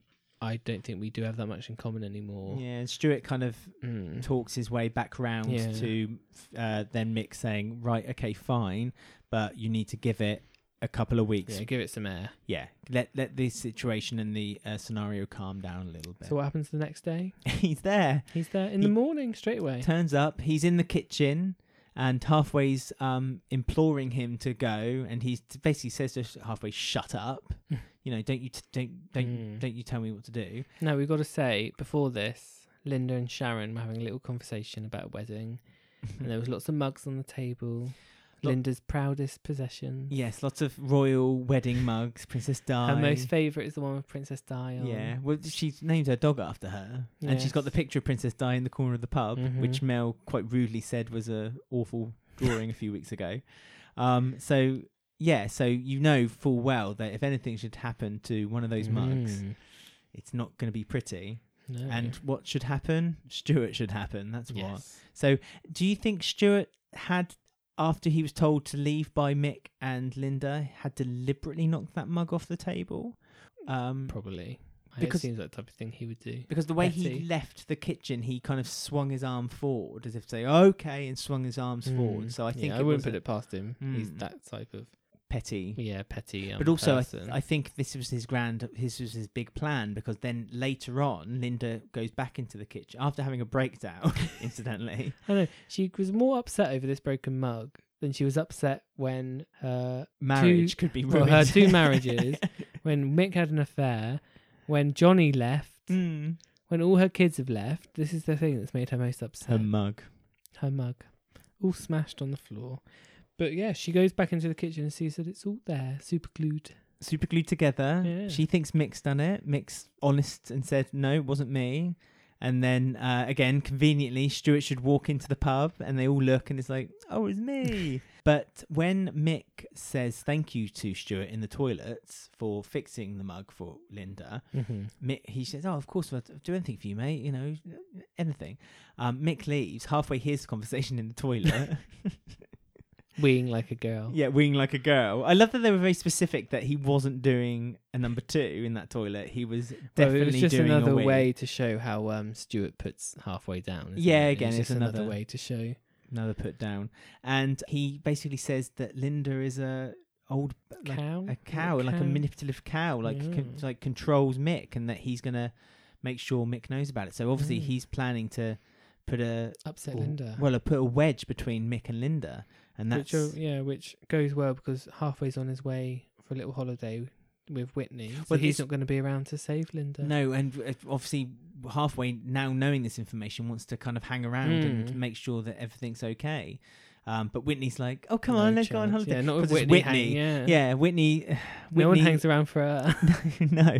Well, if Whitney wants something, Whitney gets it, but then blames the person for either spending too much or... Even though she kept going on and on and on about it. So there you go. So I mean, we haven't not really done a lot of justice for that storyline, because there was a lot of ins and outs and complications and a lot of mind games being played throughout that by Stuart. And as I say, Stuart's a very interesting character to kind of unwrap over time. A lot more to come with him. Heck of a lot to come. Yes. So shall we have a little break and play a little game? What have you got this week? Well, it's a brand new game. Again, sticking to a theme. Stay tuned.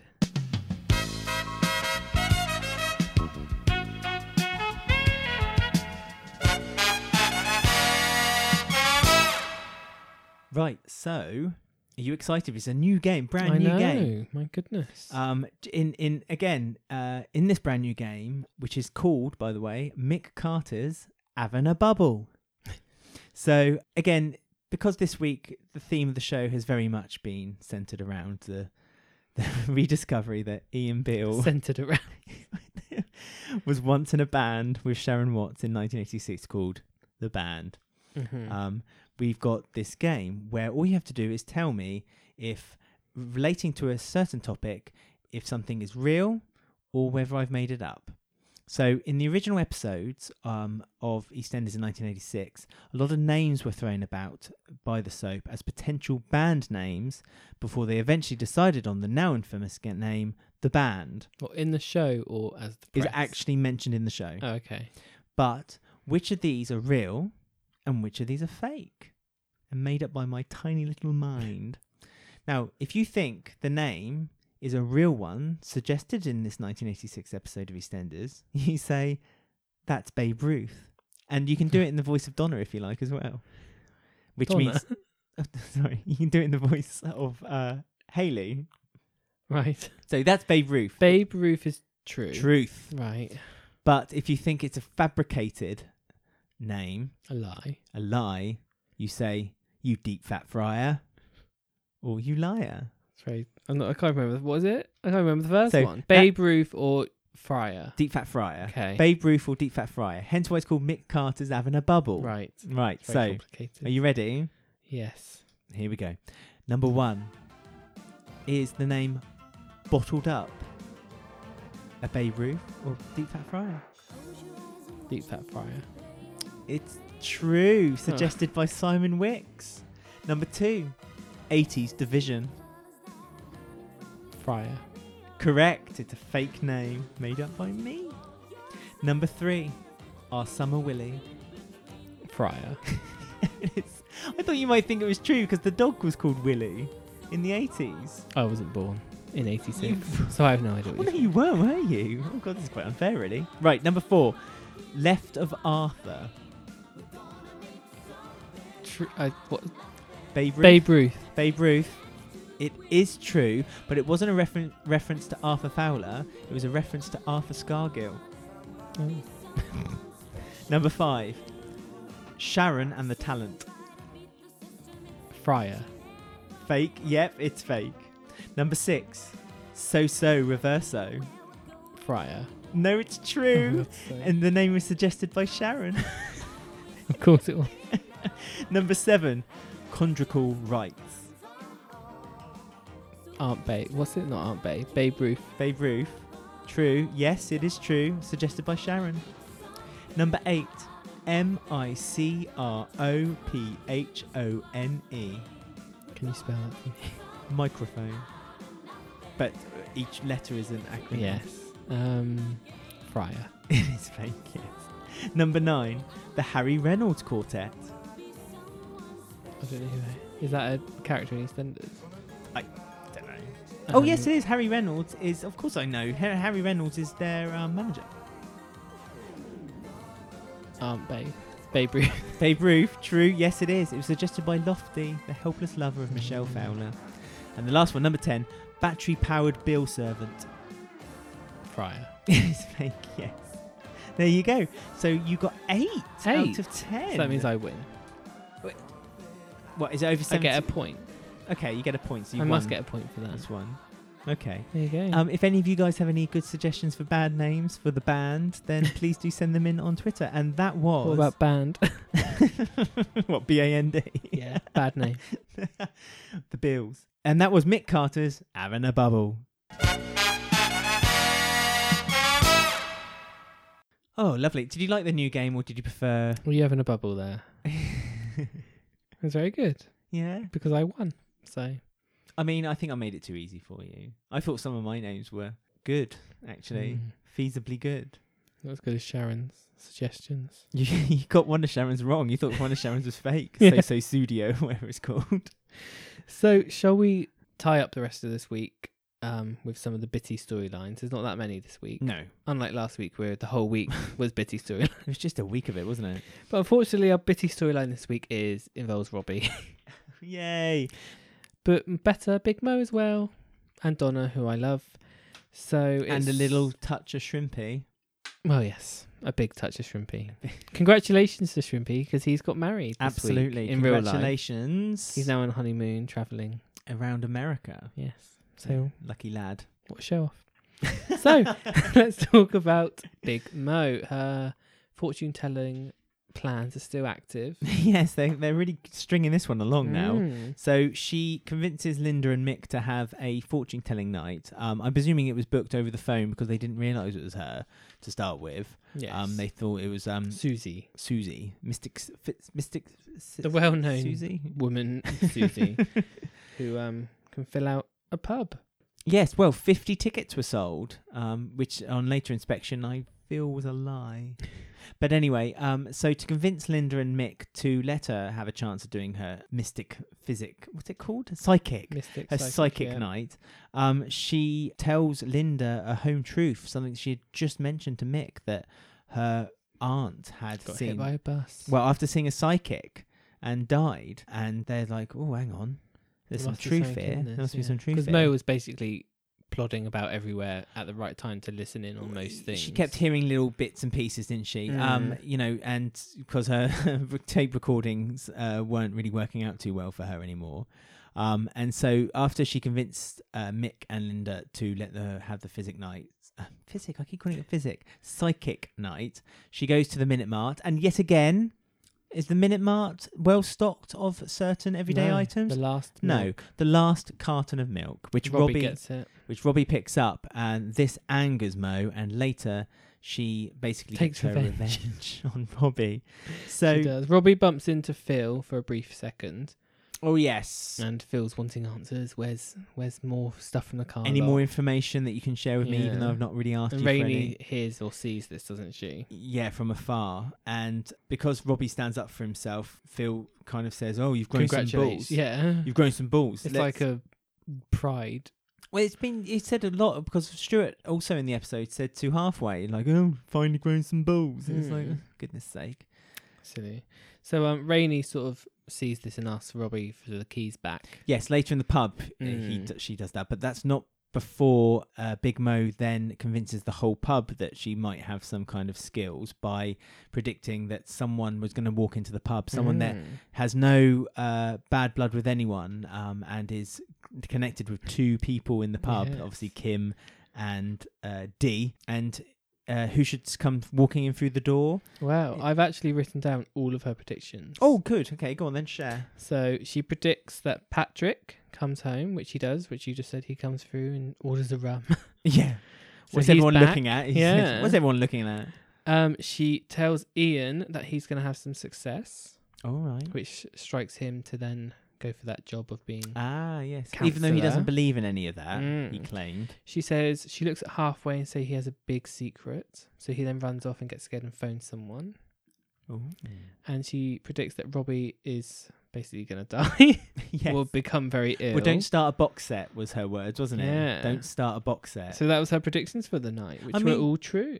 Well, they were all true because obviously apart from Robbie's, which wasn't true, but she did that to scare him because he took the last carton of milk from Minute Mart. So what do? You tell someone they're going to die. And you find out that she actually paid Patrick. Yes, later on she paid Patrick a cockle, as Mick said.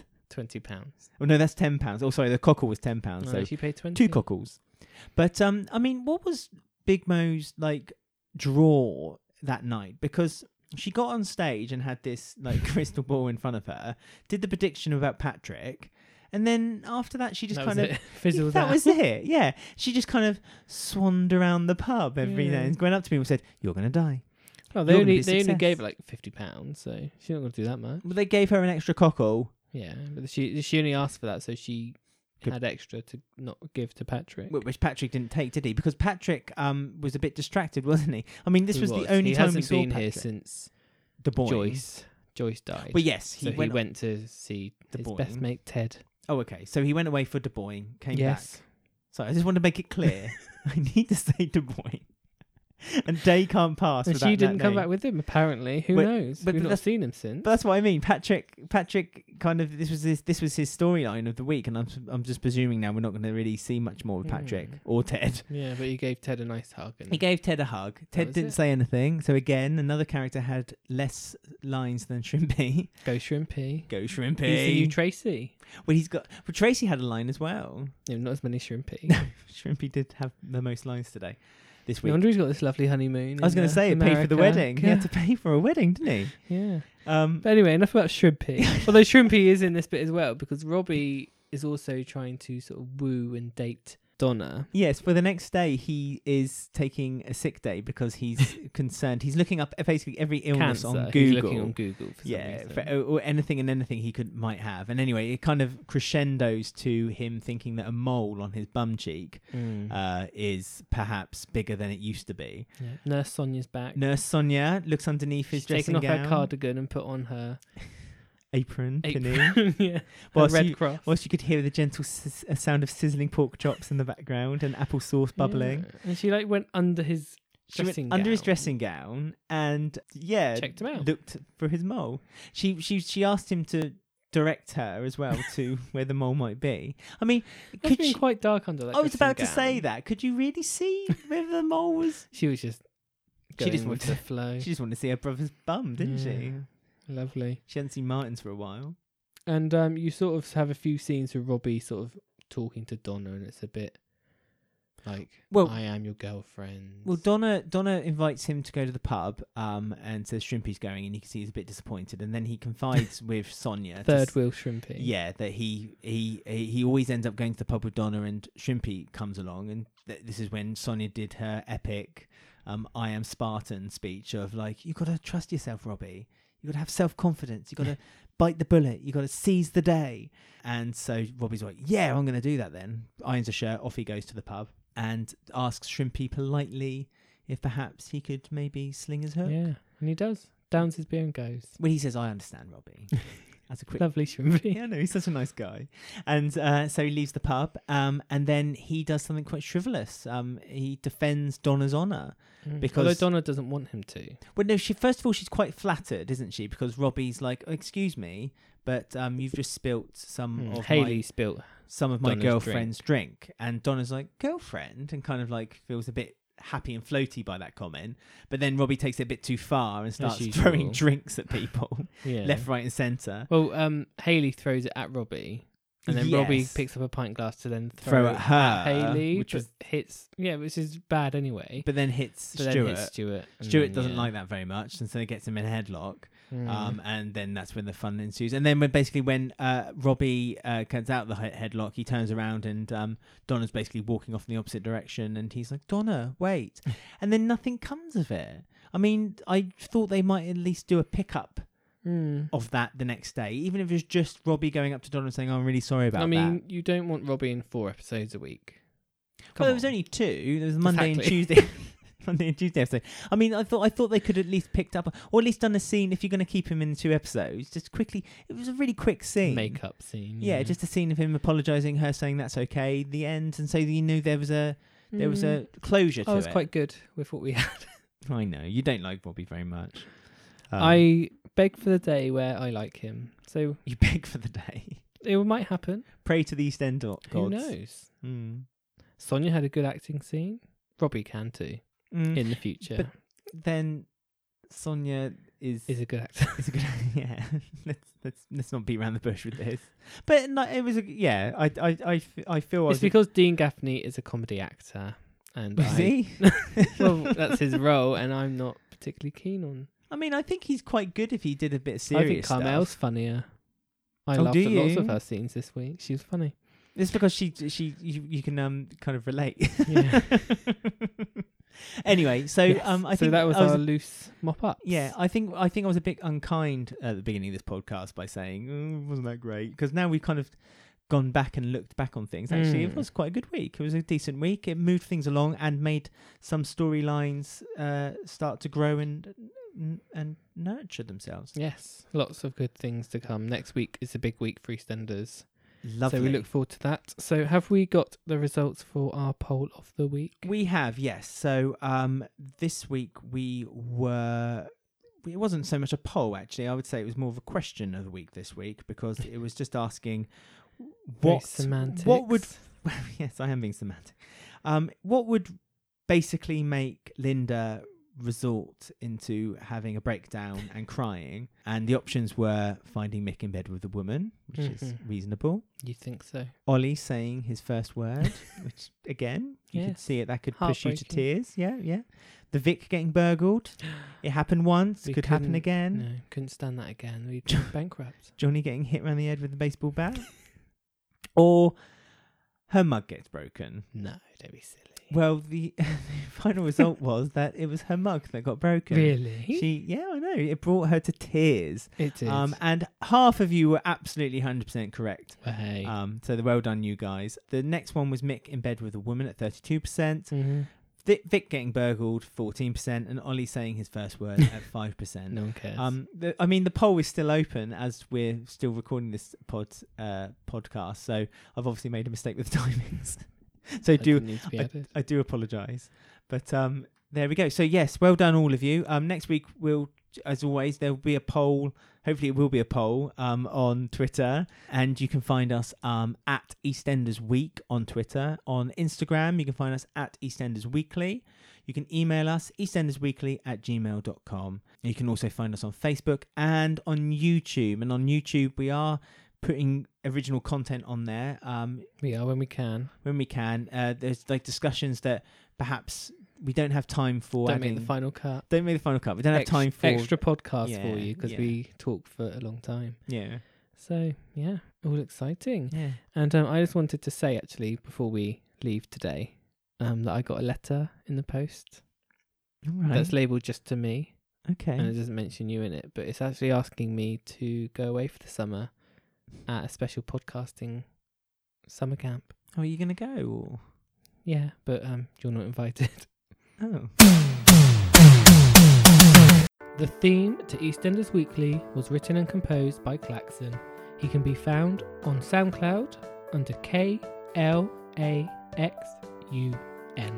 Thank you all for listening, and if you'd like to subscribe and leave a review, it would mean so much to us, as it really helps the word get out that we're around. If you have any topics or discussion you want us to talk about, you can email us at eastendersweekly@gmail.com or send us a tweet at EastEndersWeek. We do live tweeting to every episode of EastEnders, so make sure you follow. See you soon.